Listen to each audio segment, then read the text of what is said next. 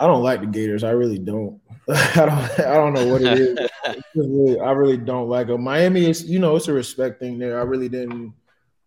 That rivalry playing that game was always cool because even in my younger pictures, I was, had all Miami stuff on. That's why I really wanted to go as well.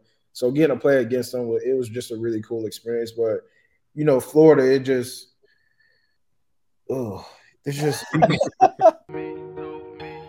Hey guys, it's Terrence Man. You're listening to Hear the Spear, presented by No Game Day. Go Noles. Hey, what's up? This is Peter Ward, aka E-Dub, in the house. We're listening to Hear the Spear, presented by No Game Day. Go Live, go Noles. Hi, this is Charlie Ward, and you're listening to Hear the Spear, go Noles. This is Terrell Buckley. You're listening to Hear the Spear, presented by No Game Day. No Bloody. But perhaps better known as the greatest corner to ever step on a football field, Deion Primetime Sanders. Great Deion Sanders, my brother. What's going on, man? I could wake up to that greeting every day, man. That was awesome. Hello, Noles fans. This is former Seminole Derek Brooks, and you're listening to Hear the Spear, presented to you by No Game Day. James Wilder Jr. What's going on, James? Thanks for having me on. FSOD, Florida State or Die, and go Noles. William Bar None Floyd. Gentlemen, what's up? What's happening, guys? This is Logan Robinson from Hear the Spear, presented to you by NoleGameDay.com. We are here live on a wonderful, fantastic Wednesday evening, this time an even better one. The slow days are here during the offseason, so this gives us a chance to jump back with some former Noles and jump into some interviews. And this time we've got a special one that I've been looking forward to for a couple of years now, and that's 2013 National Champion Terrence Brooks, my man from DBU. How are we doing? I'm doing well, man. Doing well. Thank you for having me. Yeah, we got to catch up with you down in Orlando with Kenny. That was great, man. That was a fun camp. A lot of former Noles try to come down and hang out with him and help support those camps. He had one a couple years ago, and it was a great turnout. But what do you think, being able to see some of the former guys, your former teammates, some that you might not have seen in a while? Yeah, man, it's always good. We always try to, whenever one of us throws a function or something like that, we try to get out and support. Man, that brotherhood is just so close that it's so natural when we all get together. It's like we never left each other. So it's always, like I said, it's always good being down there, getting to see those guys again. And, man, it was an awesome time. Brings back a lot of memories, a lot of good memories. How big is it for you to have those relationships with your former teammates at Florida State, especially when it's been quite some time, since you suited up in Tallahassee, to still be able to have those connections? What's it mean? To me, honestly, it means a lot. You always got some guys that you can rely on, you can depend on to come out and support you. And even even bigger than football, we got a lot of guys who support each other and check up on each other and make sure we're good mentally. And, just reaching out, anything that we're doing now that could help out each other, we always just reach out and able to rely on those guys in that sense. So it's awesome. Special bonds that we always have.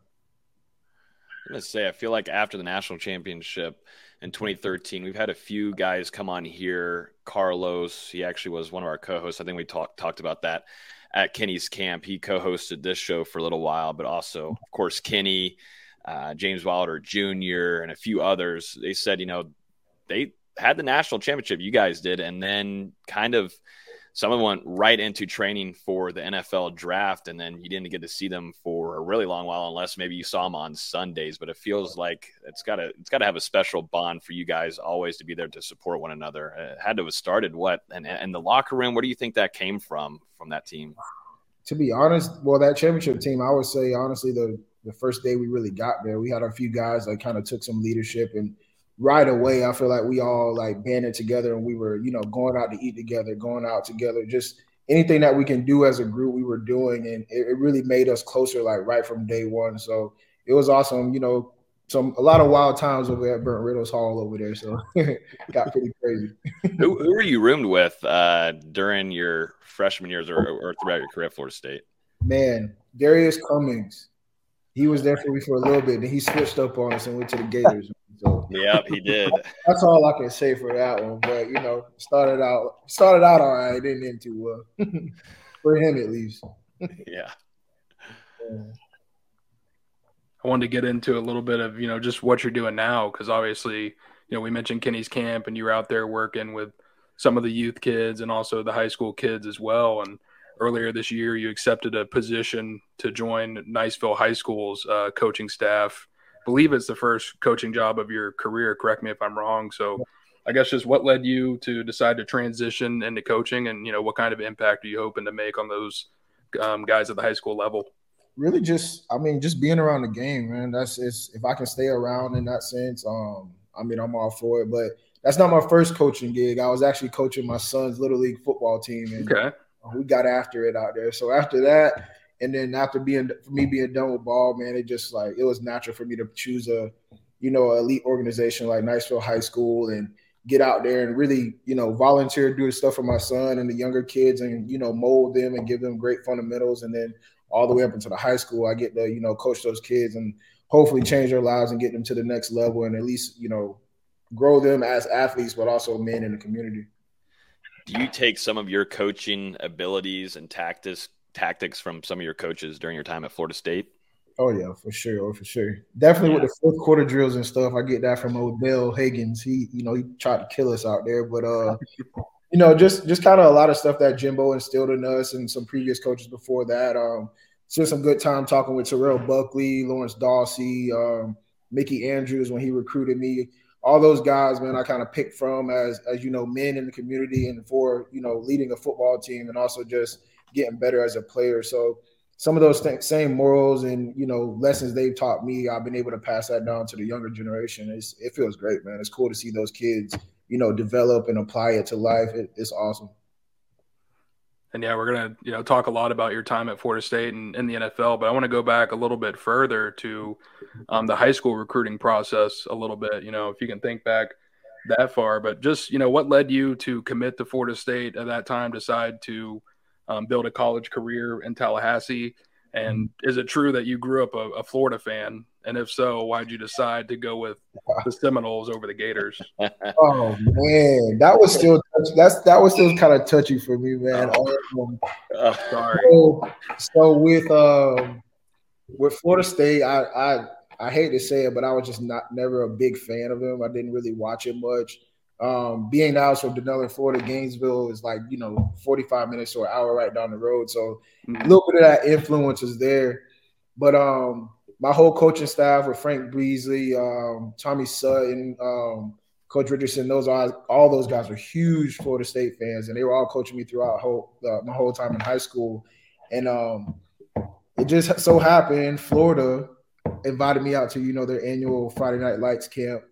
Went out there. They're like, hey, we need you to shut down a couple of guys and we'll give you a scholarship.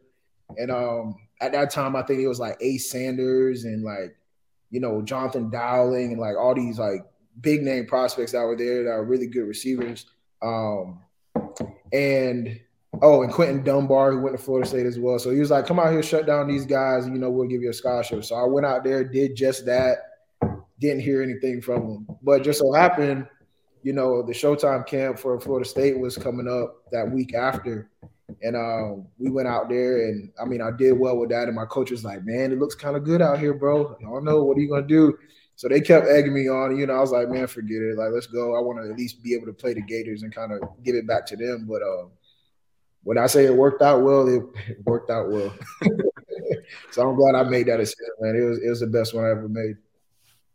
Yeah, you came in a class in 2010, and I feel like a lot of people covering Florida State and definitely fans-wise, they look at that, and the year before that, definitely 2012, as one that just got to that point in 2013. How was it seeing y'all make that climb from 2010, 2013, winning the national championship, being there for all of that experience? Man, I honestly say I pay a lot to those guys before us. They kind of laid down the foundation, kind of what they expected from Florida State through coaches as well.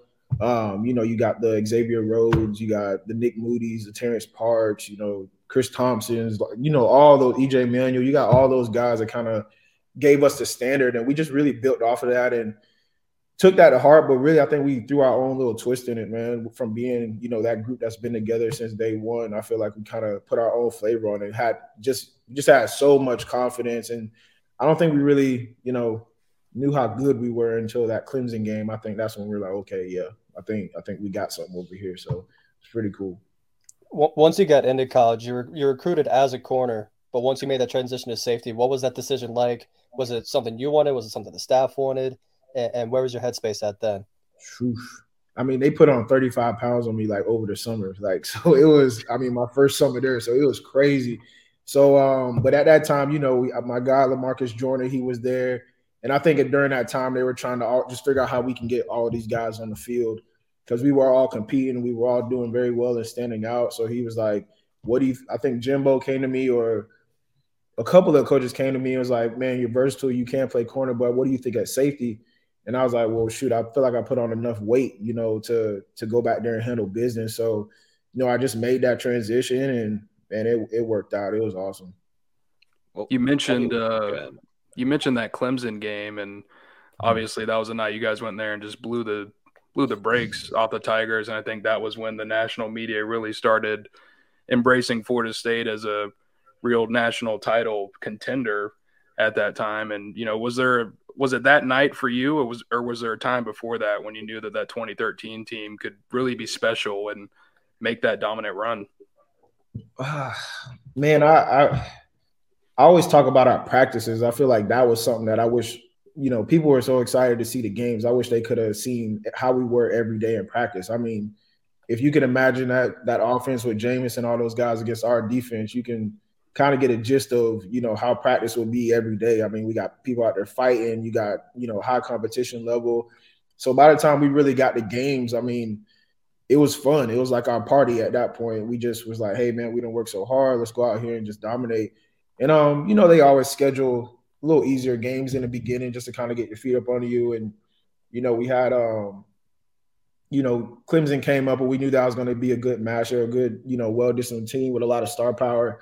But I mean, I feel like we just had a confidence that just couldn't be matched. And it's just, we weren't going to lay down for anybody. So I feel like from that point on, through just seeing how intense practices were, I feel like we were going to be good. But, you know, as the season grew, we didn't really know we were going to be that good. So for sure. It's funny you bring up the practices because, you know, we mentioned Carlos earlier, but also James Wilder before. You know, they've mentioned how much, you know, going against you guys in practices made the games, like you said, kind of easy and just a time to go out there and have fun and beat up on the competition. So, I mean, iron sharpens iron, I guess. For sure. I feel like, I don't know if fans really noticed, but like pretty much throughout the whole season, our first defense really didn't even get to play a second half. I mean, we were blowing out teams that bad. So it was like, if you can imagine, you got all these hungry guys who were prepared all week, and then we go out there and we're knowing like, hey, we could only be limited to only playing a half of football. You know, you get guys going out there ready to, like, you know, hit everything that moves. So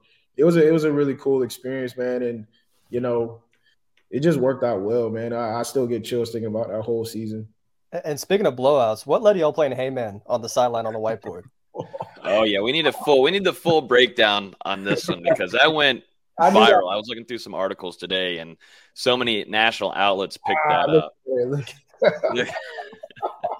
Man, yo, we almost got in trouble for that too. Like Jimbo, we usually have on Sundays we have stretch and stride, and it's basically like, you know, after the game we go get loosened up, making sure, like, you know, take care of bodies. And like the whole time the team's like looking at us three and we're like, man, coach, like Jimbo's gonna kill y'all. Like that thing went viral, it was everywhere. So, you know, we were a little nervous about that, and he called us up and talked to us about it, and he was like, man, you guys can't be doing that, but that was pretty cool right there with y'all. But honestly, man, I think we got to leave that word a mystery, man. I feel like there's a lot of come on, man, give it up, man. It's too good, man. We got to keep it. But that was a great moment, man. I mean, PJ Williams, I mean, guy that grew up around the same hometown as I did, very close with him still to this day. And then obviously, you know, Jalen Ramsey, I mean, he's at the time a younger guy, and he had a lot of confidence going in too, but he was a guy that I really just wanted to, you know, stay close with and just be like, hey, coach, put this kid at safety. Like, let's see what we can do. Let's go. Like, and he adapted so fast, and he's grown into the player that y'all see today. But man, that was a great moment right there. We just, you know, having fun. You know, we were bored. I'll tell you again, we were out by the second half, so we didn't have nothing to do with that right there. Do you remember who grabbed the whiteboard and was like, hey, Let's play Hangman. Definitely me though. I did that. They were young, so they weren't gonna do it. But I was like, man, we chilling anyway. Like, let's go ahead and enjoy it. Yeah, that's when y'all were ranked number 2 in the country, beating Syracuse 59-3. Man, almost did the shutout there. Yeah, man. Did y'all ever get ticked off if y'all allowed some points there? Because I mean, y'all used to run it up like crazy. Remember the Maryland game? Remember all the national media was talking about it, saying, "Oh, Florida State's probably going to get upset here. Watch out." Yeah, honestly, that's what I kind of always tell people about that team is like, it would be cool to shut out guys, but we're beating them 59-3. I mean, it's not really at that point. It's like whatever. We got the win. We did what we're supposed to do. But what was so cool about that team is like nobody was thinking about the next game or their draft stock or media rankings or social media. Like it was real weird. Like we never talked about that stuff. We never like harped on it. It was just like, okay, what are we doing today? Like we always tried to handle day by day and kind of go with that sense. So Jimbo's always, he's always giving a saying, just win the day, and that's what we kind of did, and just really just wanted to keep stacking good days, and that's what led us to what we are today. You played with another great safety. You mentioned him earlier, but LaMarcus Joyner. Tell us a little bit about him because he's not a big social media guy. I think we were talking about that at Kenny's camp. You never see him posting stuff. And then we had Hard Knocks whenever he was with the Rams. And that's just exactly who he is. He's really focused on the game and perfecting his craft. Just tell us about playing with him and when the first time you knew this dude was a dog. Man, I can't say enough good about the dude. I mean, he like you said, he is a quiet guy. I wouldn't say quiet, but he's like an older soul. He's kind of wants to stay out of the way, take care of his business. And that's what, I kind of gravitated to my first year, knowing that he was, I think it was just me and him, honestly, in that class for corners. I'm not quite sure who else came in with us, not right off the head, but he was a guy I knew I was coming in with. And at that time, LaMarcus was, the 5-star athlete. He was, the guy. And I could tell, I watched this film and I was like, yeah, he deserves it. He's one of those guys that, goes out and plays with his hair on fire. And,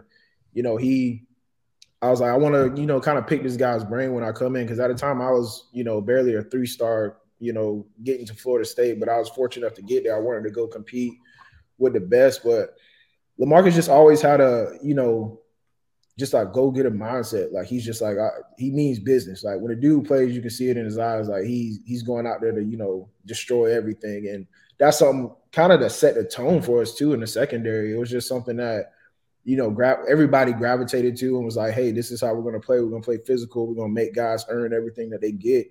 And I feel like LaMarcus Joyner, he really set the tone with that. So I'm very grateful for that dude. Anytime we do see each other, man, it's always love.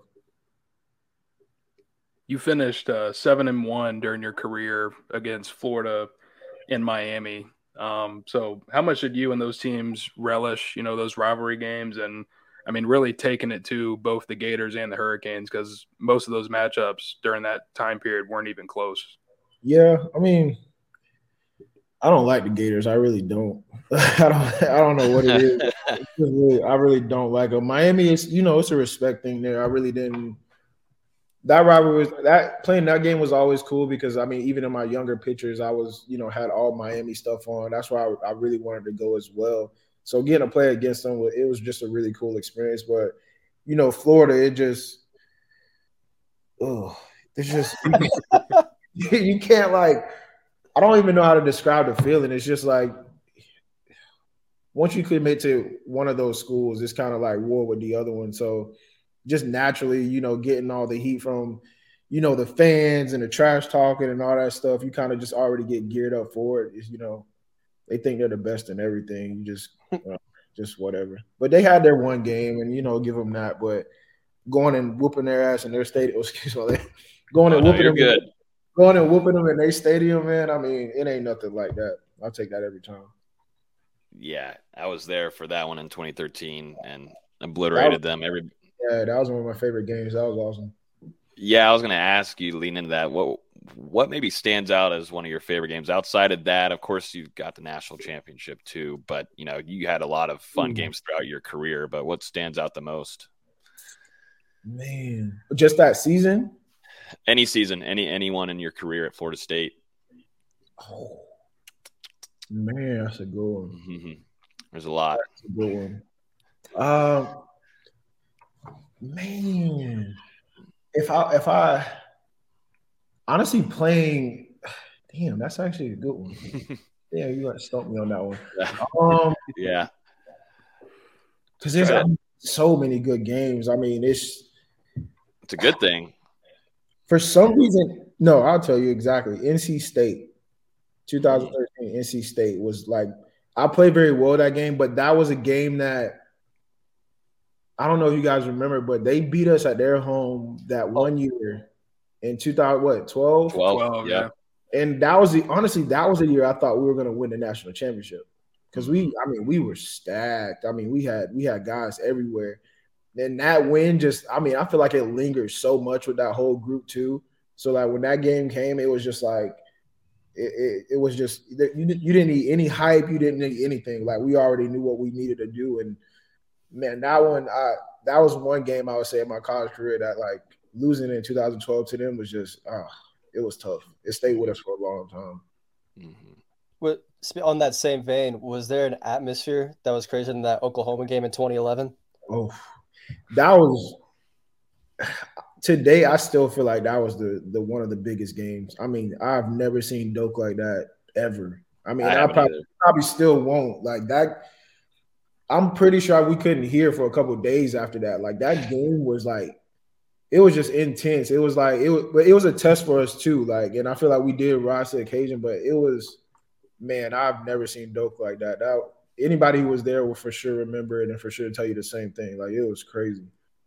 Yeah, that was the loudest I've ever heard Doak. And you've had a couple Clemson games as well at home, of course, Florida and Miami. But that 2011 one, I think we've talked with Kenny about that because he's the one that got hit there pretty badly in the end zone, man. And he took some shots during his career. He did. And he keeps coming back, man. Kenny's a tough dude. I love that guy, man. But he took one then. He took a good one. But he got up, man. He got up after that and, went on to have a great career after that too. But that was definitely a moment too with Kenny going down like that. That was, we're like, okay, we see this guy. We got a guy right here that's going to fight for this team. And man, Shaw is wrong, man. I wanted to ask about the coaching staff a little bit because you played your first 3 years under Mark Stoops as defensive coordinator before transitioning to Jeremy Pruitt. So I just wanted to ask, what were some differences between those two guys and how did Pruitt elevate that unit to really playing at an all-time level going into 2013? Man, I love both guys. I feel like Stoops, he really laid down the standard, kind of more of the discipline type coach to, get everybody in line. And, he was tough. He was for sure tough on me. I'll tell you that. I mean, he expected a lot out of me and he made sure he got it, but he was definitely a tough coach and it helped us. It helped us because, sometimes kids get caught in the fact of thinking they made it and, kind of get complacent and stuff. But he was a guy who kind of reeled us in and made us realize how big, Florida State football is. And I would say with Jeremy Pruitt, I mean, that dude he radiates with confidence. Like he's like, he just walks around with it. He demands that out of our group. And he was a guy that I feel like really gave us the confidence to go out there and just let loose and be ourselves. Just a smooth dude. I love that guy. I would love to play for him any day.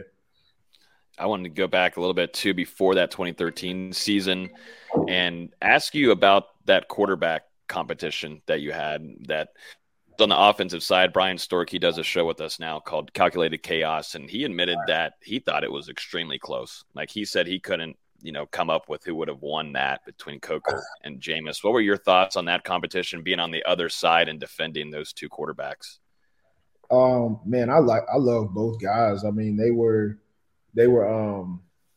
I couldn't tell either. Coker was on fire. Jameis was who he is. It was really just up in the air, and they both played well against our defense. So it was a tough matchup, man. Like he's right on. All the way until getting close to the season, you wouldn't know who it was. As a defense, we weren't really worried about it. We knew what we were gonna do, but man, that he's right on with it. That competition was so crazy just to watch on film and see the things that they were able to do to the defense. It was amazing. Mm-hmm. Yeah, because I think a lot of people go back and they talk about the 2012 game like we were just talking about with NC State, and they're like, well, if Jameis was in there, it would have been a whole different story. But people really underestimate the ability and talent level of EJ Manuel. I mean, that guy was special and what he was able to do and lead and further into the NFL. He's awesome, man. Great dude. EJ's another baller too, man. That dude had it all. So we have some great quarterbacks come through there, man. Great quarterbacks. And obviously, we've got to talk about the national championship game.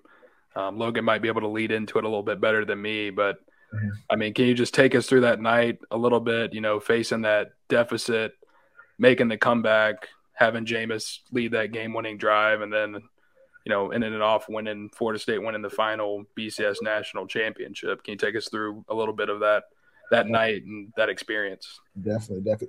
Guys, I got to grab my charger real quick. You're good. Go ahead. No, you're good. You're good. You're perfectly good. Set the stage. We've got some real anticipation building now. I'm jumping in through a quick hitter here. We're on a live podcast. Mackenzie Milne, Tennessee offensive analyst. Quick thoughts on that. Congratulations to him. We knew that he would go into a coaching role, so good for him. Yeah, obviously. Well, we'll talk about it later. There you go. Hey, we're back now. But yeah, just kind of take us through a little bit of the national championship, coming back against Auburn, Jameis leading that game-winning drive, and just what it was like playing between the lines that night and also celebrating afterwards, winning that national championship. Man, that was a tough one. That was a tough game right there. We tried to simulate, that offense, but it's nothing like it. That they were fast, they were big. The tempo of their offense was, just really crazy. It was something that we never really faced that whole year. And we took a lot of heat in the beginning. They went up 21-3 on us at one point, and I took a good hit from, I think it was Greg Robinson. I mean, smacked me on the screenplay, and it just took us really getting beat up like that in the beginning to figure out who we really were and what we really wanted out of this whole season. And we went down, we battled back. We knew we had to make some good stands as a defense. We knew the offense, they can put up points and explode at any time, but it took us as a defense to figure it out and stop those guys so we can get a chance.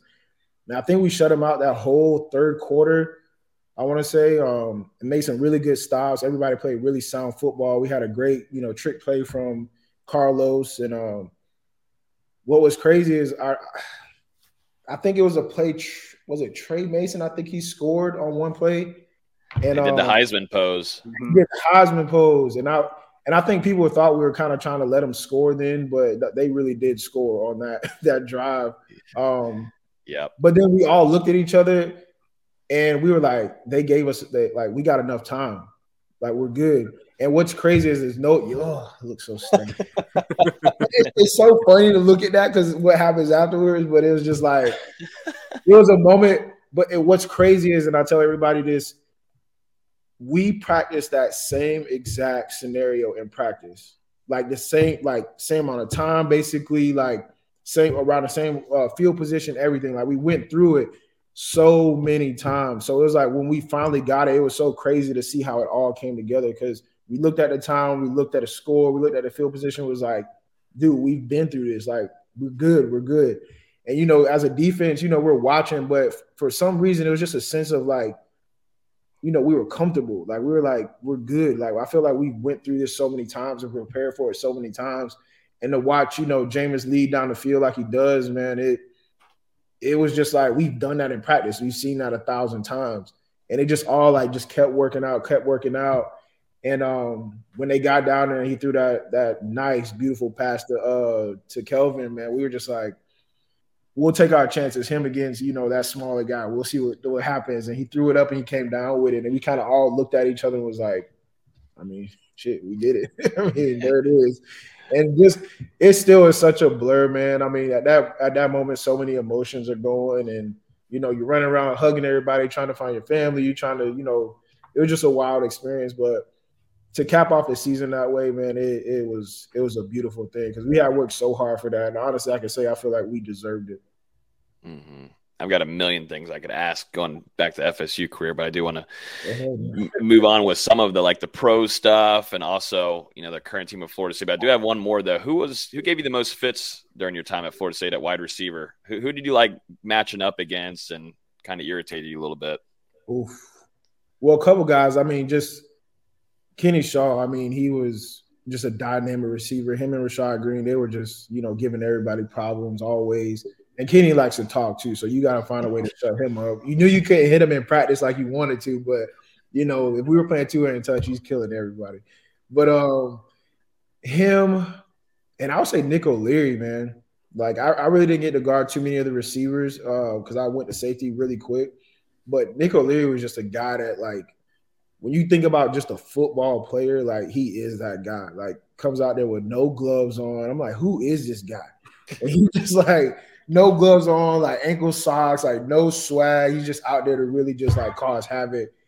And man, it was cool to go against him every day in practice. He's just a dynamic tight end. He was awesome. I do want to ask about one of the corners. I feel like there's one guy that's kind of forgotten FSU lore. Like we talk about PJ and Darby and Xavier Rhodes, but Mike Harris, the guy he came in with, he came in out of JUCO, but he was good. What was playing with him like? They don't talk about him enough for sure. One of the smoothest corners that I've seen come through there. I mean, technique-wise, just good speed. It didn't even look like he was really trying that hard. He was just always in good position, quiet dude, like just smooth with it. That was like one word I would say is just smooth, man. Mike Harris was definitely a baller, and I feel like, he a guy that was definitely slept on throughout his career, but he did amazing for us. Like Logan said, I want to talk about your time in the NFL a little bit. Bill Belichick, John Harbaugh, Doug Peterson, Todd Bowles, David Culley. I mean, you played under a lot of talent at the professional level. Who'd you enjoy playing with, playing under the most, I guess, during your time in the NFL? Definitely the Patriots. That was, learning from Bill, that was amazing. And to see, sit down with him in his office and kind of hear him talk about my game and, what he likes. And it was just a cool experience, man. It's something I'll always remember. He was very tough on me. He got a lot out of me, demanded a lot. He put me in so many different positions out on the field to utilize my talents. And, man, I would say that was one organization that really helped me up my game and kind of teach me how, the standard of how you're supposed to do things and go about your business as a pro. I had an amazing time there. Boston's definitely a really cool sports city.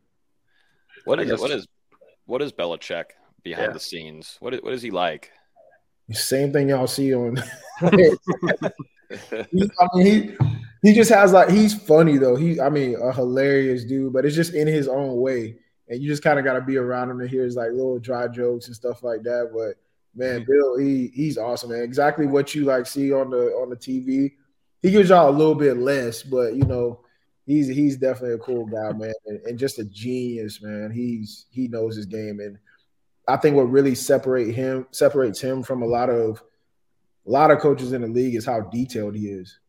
I mean, he's breaking down the game from the wind pattern in the stadium. Like he's telling you, hey, when the ball is on, in the air on this sideline, it's gonna drop right here. Like he knows all these things. He gives you a whole briefing of the organization and their coaches and where they come from and the referees and their tendencies and what they like to call. I mean, if it's something in the game that's going to give you an edge, he is on it. And I feel like that's something that, kind of separates him from a lot of people. While we're talking about the Patriots, I've got to ask, what was it like playing alongside Tom Brady? Did you guys have any memorable interactions during your time with the Patriots? And what was the locker room also like, once he departed for Tampa Bay? Man, I think that guy, I couldn't say enough of good about him either. I mean, he is the GOAT, but I remember first coming there after I signed my contract and first came into the building, they were coming out of meetings and he walked up to me, he was like, hey, Terrence, and at that moment, I'm like, oh, but he's like, I'm Tom Brady. And I'm like, bro, come on, man. I know who you are, but he's like, man, I'm so happy to have you on the team. Because I went against them. I had played for the Jets the years before that. So I got to go against him a few times. And he was just like, man, he's like, I love what you did over there. I'm so glad you're over here. Like, I remember, game planning for you and stuff like that. Like, and I'm like, the whole time I'm like looking like, damn, like he actually pays attention. Like, what's going on? But it was just a cool experience to interact with him and kind of see him like, actually come up to me and introduce himself and say how good of a player I am. And man, that was just an awesome experience. And it really kind of, catapulted me into a great couple 2 years with them. And it was amazing. But Tom he's fire. That's my guy. We've been lucky to be able to cover him. We covered him this last season with our Bucks site. And, he's a guy watching him during practice. He's very hands-on. He's almost the coach out on the field. And so you could kind of tell maybe what was going on in New England. You got a lot of alpha heads in there, but Tom Brady he ran practices here in Tampa. What really wasn't much of the coaches doing. They were doing their thing, but Brady's making sure things are moving at a certain pace that he wants it to be, and it's got to be at a high caliber because he's highly competitive. I mean, you expect that too. I mean, he's seen a lot of the game. He knows a lot, and I mean, you would be kind of dumb not to take some information from him and kind of listen to what he has to say. So, man, Tom he's another coach on the field. It's something great to have with him out there. I want to jump in. Maybe Dustin has another one on the pro side, but I kind of, before we let you out of here, I want to get your thoughts on a little bit of Florida State, where they're at. Obviously have had a big climb, having a 10-win season last year, and slowly but surely getting to a point where national outlets are talking about them a lot. They're going to be a preseason top 10 team facing the LSU Tigers to kick off the 2023 season. How much have you kept up with it? I don't know if you've had any interactions with Mike Norvell, but, kind of your first initial thoughts about Florida State and where they're at the moment. I like where it's heading, man. I mean, I feel like he's bringing back that culture and kind of style of play. It was tough to watch those other years, kind of, especially just the defensive side, seeing them really not get after it and kind of have the tenacity that we usually do as a defense. That was very frustrating to watch because, people love to hate Florida State. I mean, it's really a thing, and it's everywhere. Like that year that we weren't that great, I got it the whole year. People just love to come up to me and, talk all the noise and whatnot. But now that, we're getting some buzz and we're getting back.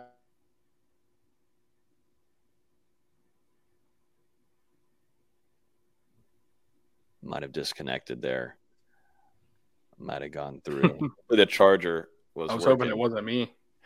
I thought for sure I had lost the connection to mine, but maybe Terrence, we might have just disconnected for a second there.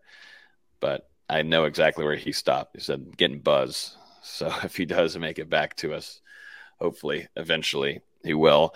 In the meantime, though, I guess we can kind of jump through some quick hitters, and I'm sure he'll be able to make it back in here.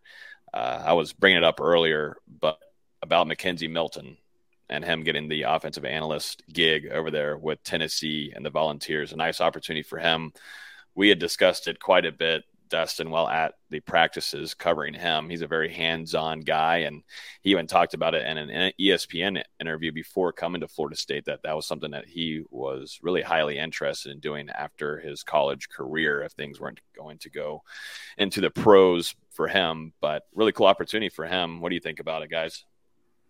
Like you said, a pretty cool opportunity for Mackenzie Milton as he gets his college coaching career started in the SEC. Obviously played, I believe, the majority of his career at UCF under Josh Heupel, or at least the last couple of years prior to transferring over to Florida State to finish things out. So, rejoining a familiar face there at Tennessee, and, it'll be exciting to see what he's able to do as he starts to get his feet wet.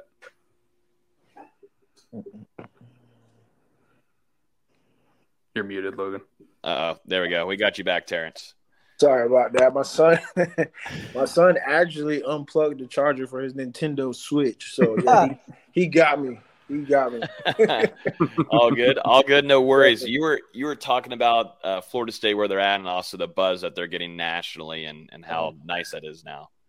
Oh man, it's awesome. And sorry about the camera too. I mean, but they just to see them, get the recognition from the success they've been having. I mean, it's really cool to see. And, there's a lot of buzz right now around Florida State. So I'm excited about the season. I have season tickets now. I'm actually be able to go be a fan and, tailgate and actually go to the games and stuff. So that'd be a really cool experience. But, man, Florida State, I feel like they're on their way back, and I'm excited what, Jordan Travis is doing along with, the company that he has. And, man, it's exciting. I feel like Norvell has really brought, the standard back to how we play football, how it's supposed to be. And Florida State, they've kind of made it a premium to add some NFL experience to the coaching staff. I'm not sure if you're familiar with Patrick Surtain Sr., who was hired by FSU earlier this year and spent some time with the Miami Dolphins. But, what do you think that he could bring to Florida State and making an impact in that defensive backfield? Anytime you get some experience like that that's able to pass some knowledge, I feel like it's going to be great. I feel like we already got a really good secondary, and, having him at the reins of, being with those guys every day and passing knowledge and getting the most out of them, I feel like it's only going to be beneficial. So that's an exciting thing too. I love to see great secondary play, and I'll be definitely tuned in this year to see what they can do. I feel like we've seen a team growing and still maturing. And we always talked about it a couple of years ago where Florida State lost a lot of accountability between their teammates and such. How much do you think that plays into Florida State or if a football team overall finding success, holding each other accountable and not making those mistakes as such? It's huge, man. I feel like that was one thing that our Florida State team in 2013 had that was very essential for us. Sorry, he stopped. He said, "Get buzz." What happened? I think someone, I don't know. I heard myself there and I was like, wait, is there another Logan Robinson out there asking questions? I think someone might've been calling him there. That's something what will happen, but it's nice. We have little snippets here where we just go through quick hitters and they're literally quick hitters. These are true quick hitters. Any thoughts on Mackenzie Milton going to Tennessee, Austin? I have none. I literally have none. We're gonna get it together, man. Hey, we're back. We're back. There we go. We got better. Keeping us on our toes. It's all right. No, right? Stay up. But for the most part, that just having that accountability is huge. It's something that is really the coaches can only do so much, especially on and off the field. That's when you're really gonna need guys who, are looking out for each other, getting guys to class on time, just kind of being that leader in that sense. And if they have that, man, I feel like they can go far because they definitely have the talent. So that was something I would say that really separated us from, a lot of teams, just having guys who are going to hold each other accountable and make sure that we get the most out of them. I meant to ask this earlier and I forgot, but during your time at Florida State, Tallahassee, your favorite food spot to go to during your time? And it can be multiple places, doesn't have to just be one, but go to a spot after a game, practice. It's really three, and it can be a toss-up just depending on how I'm feeling, man. You got Mr. Robato's, fire. Like every time I go to Tallahassee, I'm always on them. The yum sauce? Gotta have it, bro. Come on now. We got Mr. Robato's, we got Gordo's. Gordo's is like, another staple. And Hobbit Hoagies. I don't know if they're still up there, but Hobbit Hoagies is definitely a spot, that just had to go to. Best wings in the town. 100%. Right there with you. And we don't mess with that chicken nugget with sauce on them, right? These are bone-in wings. Oh, yeah, gotta have them. But, another place I slept on, man, is Guthrie's. That was my spot, too. Gotta have it. Great chicken. Mm-hmm. I know we're kind of getting here towards the end of the interview, but just wanted to ask you real quick, obviously the national championship has got to be up there, but just what are some of your favorite memories from your time at Florida State, whether it's on or off the field? I would say honestly, the community work with the guys. I feel like that was something that was really cool and gave us another chance to bond, just to be able to get out in community and get in front of those kids and guys that they really, look up to. They saw that, we cared about them and wanted to come out, all the visits to the hospitals and all the little charity work and stuff like that. I feel like that was a very memorable time with the guys. And, anytime we got out the field, I feel like going and blowing teams out and then going out after that, the pop bellies and stuff. That was a cool little That was like our tradition every single time. Brian Storick told me that the first time he met Nick O'Leary was whenever Nick O'Leary was visiting on a recruiting trip, and Nick O'Leary was all by himself walking around in pot bellies, and he thought it was one of the weirdest things he's ever seen in his life. Not surprised. He was probably walking through there thinking about football, routing somebody. Not the girls, but football. Right. That's awesome. That does sound like Nick. Well, Terrence, appreciate you staying on here for a good lengthy time, and this is something we've been looking forward to for a good while, and hopefully maybe throughout the season next year, get your thoughts on the team and some games and some recaps. That would be phenomenal. Definitely, man. I appreciate y'all having me, bro. Yeah, be safe. Have some safe travels up to Tallahassee. Come to the games. Good luck to y'all, too, in Niceville this upcoming season. Looking forward to it. Sounds good. Thank you, guys. Have a good one, man. Go Noles. Appreciate it, Terrence. See you, Terrence. Good. Watch this. Sweet deal. That was a great interview there. We got Terrence. I knew it would be great. We had the technical parts of it, but we had some transitions. It was good.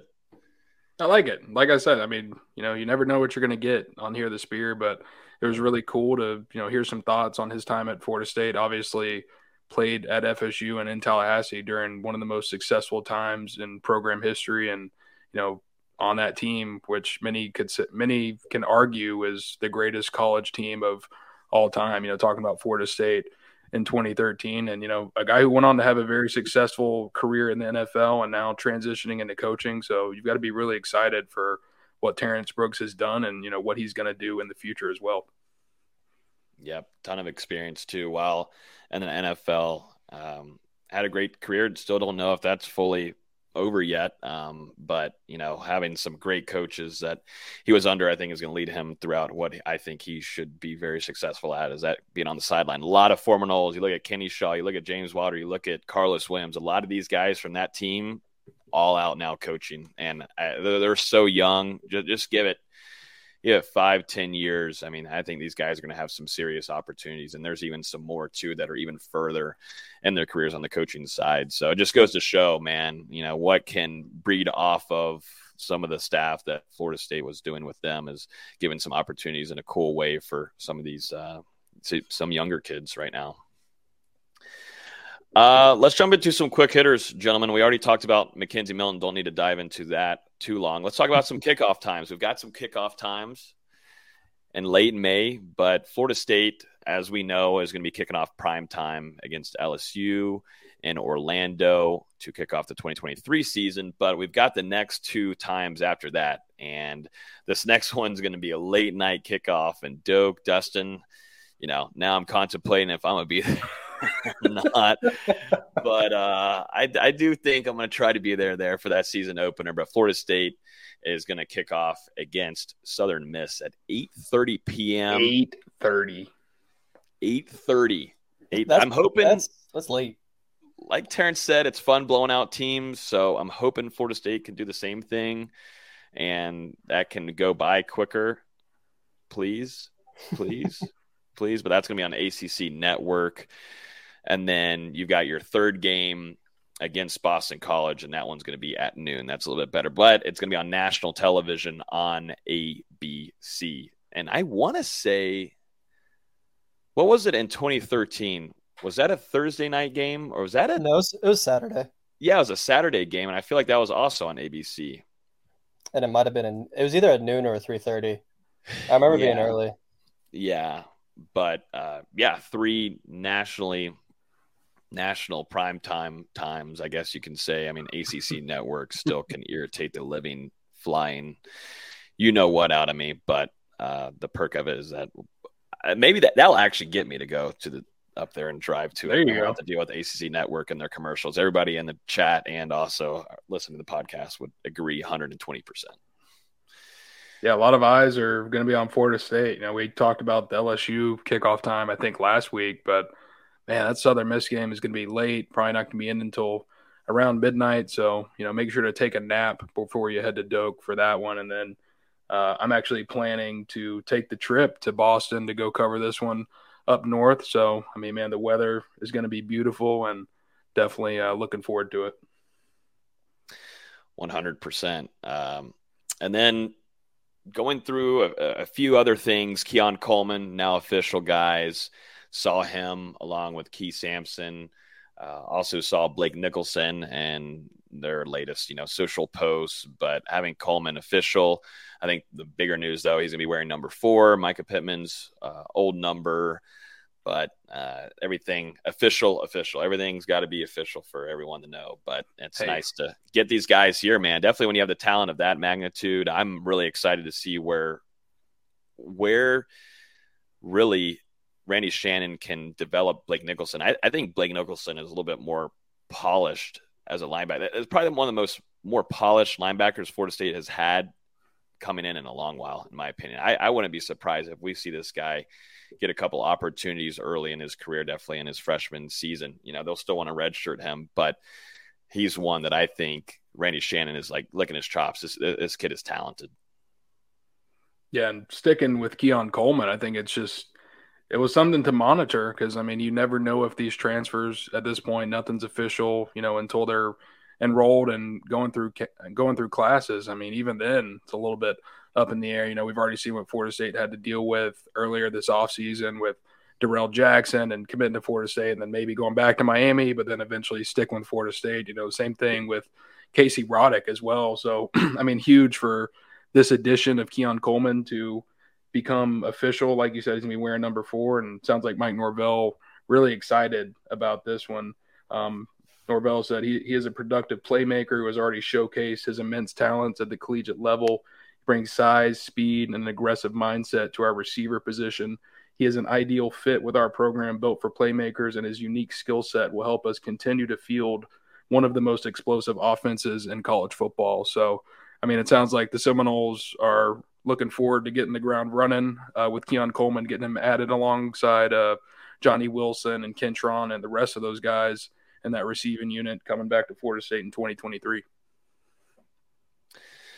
Looking forward to that. I'm like literally trying to figure out my schedule. That's what I've been doing this week, is trying to figure out how I can get up there to the beginning of fall camp, because that's going to be a fun one to watch right off the bat, and where Florida State's going to be able to utilize Coleman. But, going back to the spring and watching a few things that they were doing with Jaheim Bell and the returning talent, and I don't know. It's crazy that we go from elevating it to elevating it even more for Mike Norvell and what Coach Atkins can do. The variety of different things they can do against the defense is going to be spectacular. I really liked what we saw last year with what Mike Norvell was using that talent, and I thought there were some games where he called it beautifully. I don't know. I've just seen growth in that, and I don't know if that had to do with Dillingham no longer being there, but I really liked some of the games that Mike Norvell was building behind Jordan Travis and making that a game where he could be the game manager. And, that's why I'm just, want to get up there and see that. And then, of course, when we get to Orlando, it's,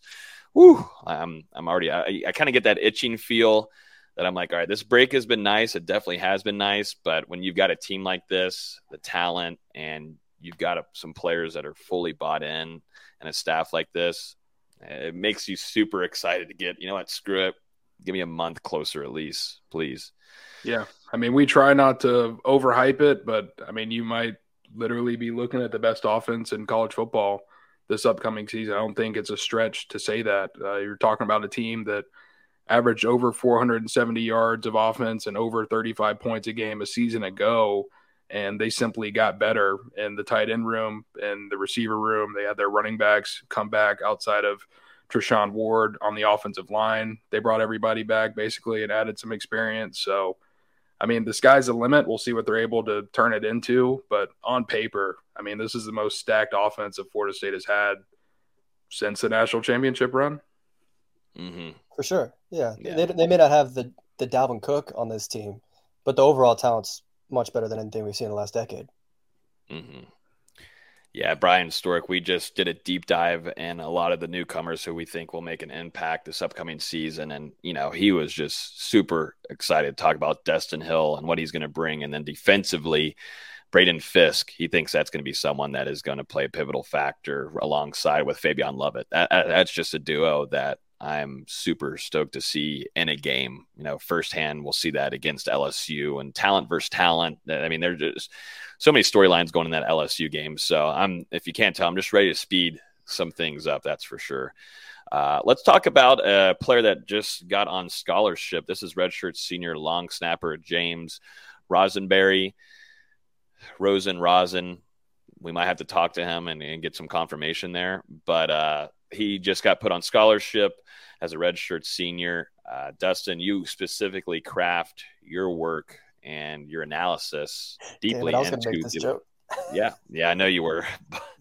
But yeah, this is something that you dive deep into, and definitely when it comes to recruiting, I mean, you're making sure you're on top of it.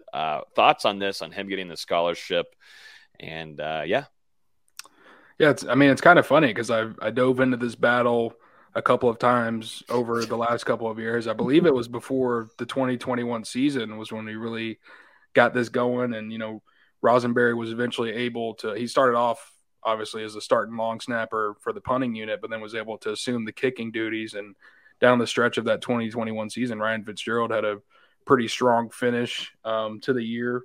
But yeah, I mean, obviously this is a way for Mike Norvell and Florida State to celebrate walk-ons who have went above and beyond the level expected of them, and provided some really important things to the program. I mean, you think of other guys like Treshawn Ward, who went from walk-on to scholarship player, also Parker Rothaus, a former kicker as well at Florida State, who had the same thing, earned a scholarship for his final season in Tallahassee. So, I mean, this is really Florida State rewarding someone for their performance. It doesn't, take up a scholarship for more years than this upcoming season with him entering his final year of eligibility, but just a way to honor him. And, I also think maybe it says that Florida State might not be making any other additions ahead of the 2023 season if they're comfortable enough to go ahead and allocate a scholarship to a walk-on. So, I mean, that'll be something to monitor this summer. Florida State, they were adding guys into June and July a season ago, so we'll see how it works out. But, I mean, just from the outside looking in, that's kind of maybe what this process says to me.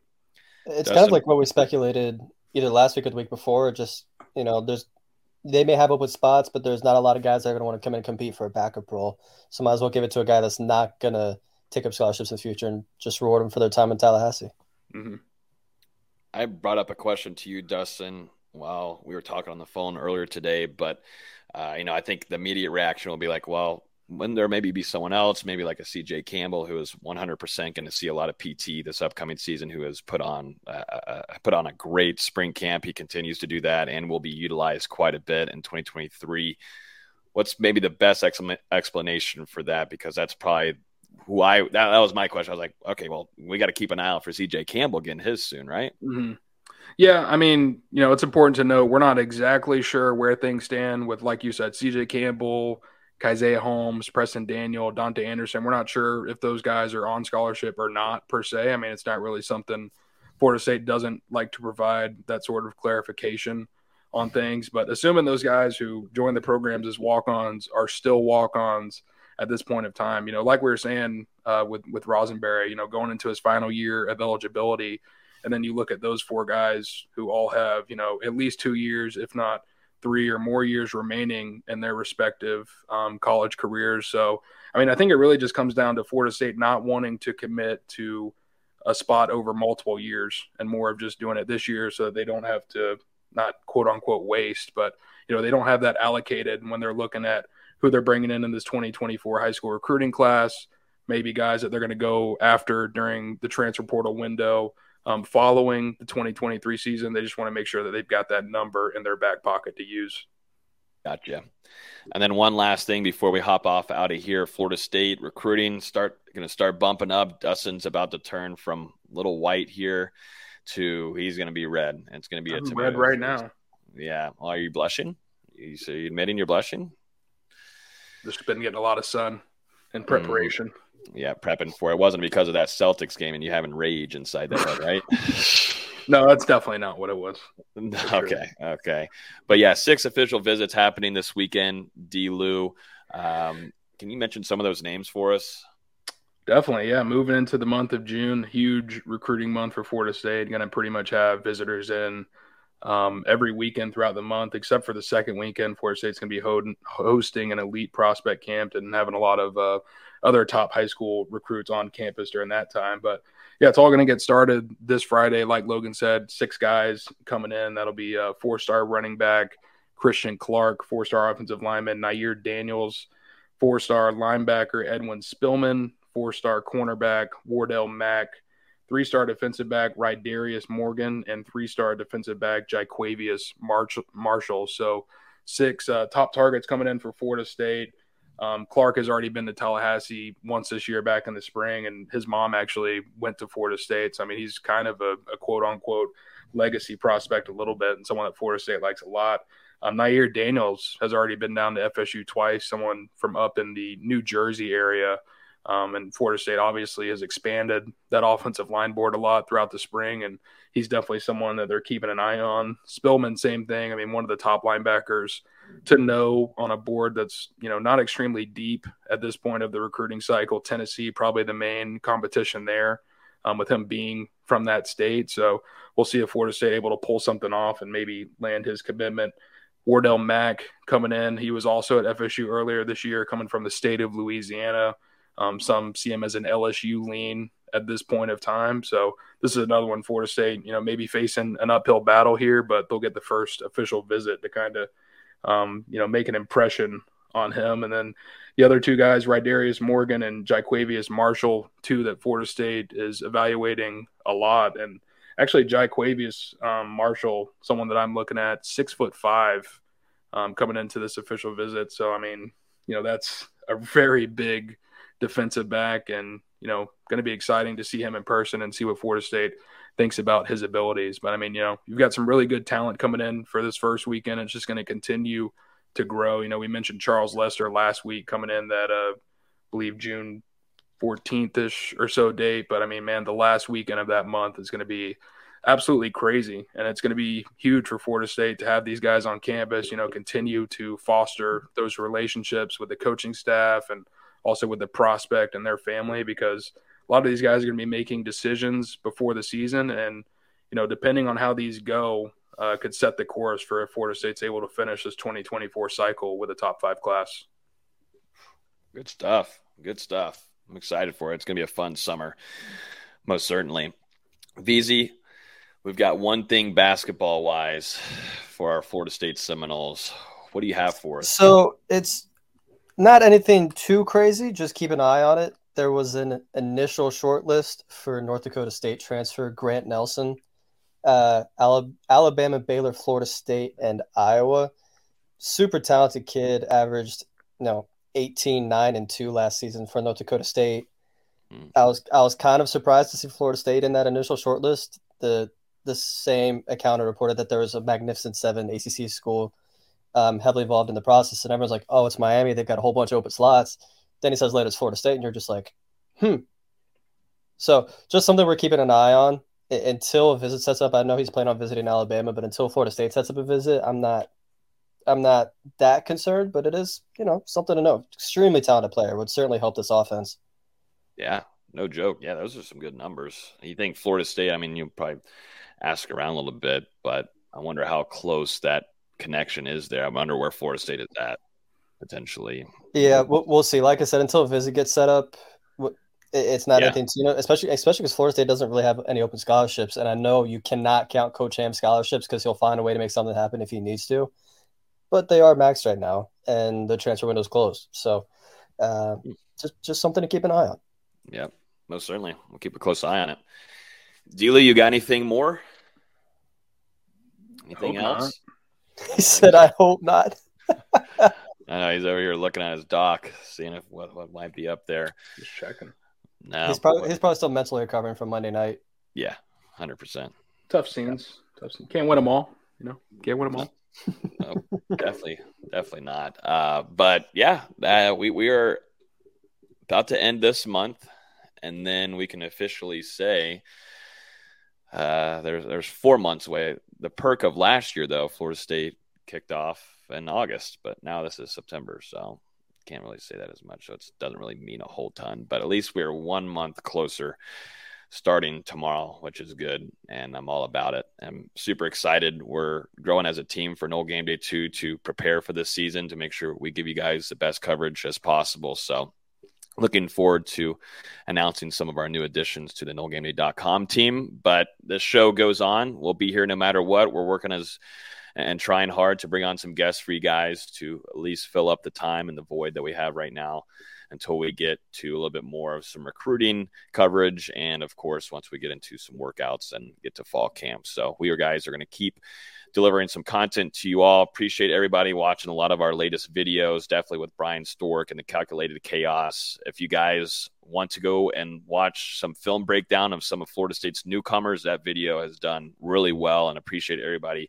giving us a chance there with a show that we just kind of came up with. And Brian does a phenomenal job of breaking down some of these guys that are coming in. So we'll be doing that all throughout the season next year. So we're definitely diversifying and trying to expand a lot of different ways we're giving coverage to y'all. So I just appreciate y'all hanging out with us and going through the old boring months of the off season while we're at it. So, but yeah, appreciate y'all. Have a great rest of y'all's week. As always, you can listen to this podcast on iTunes, Google Play, Spotify. If you're on YouTube right now, before you leave, we definitely appreciate it if you just simply hit that like button.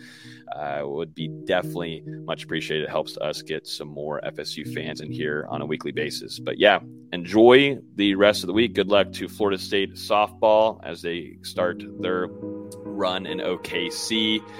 Seems like they got a pretty damn good squad, so excited to watch them the next couple of days while they're up there. So good luck to them. Right, have a great weekend. We'll talk to you guys next Wednesday at 7 p.m. Peace. Not the same word. 17, 5, same color,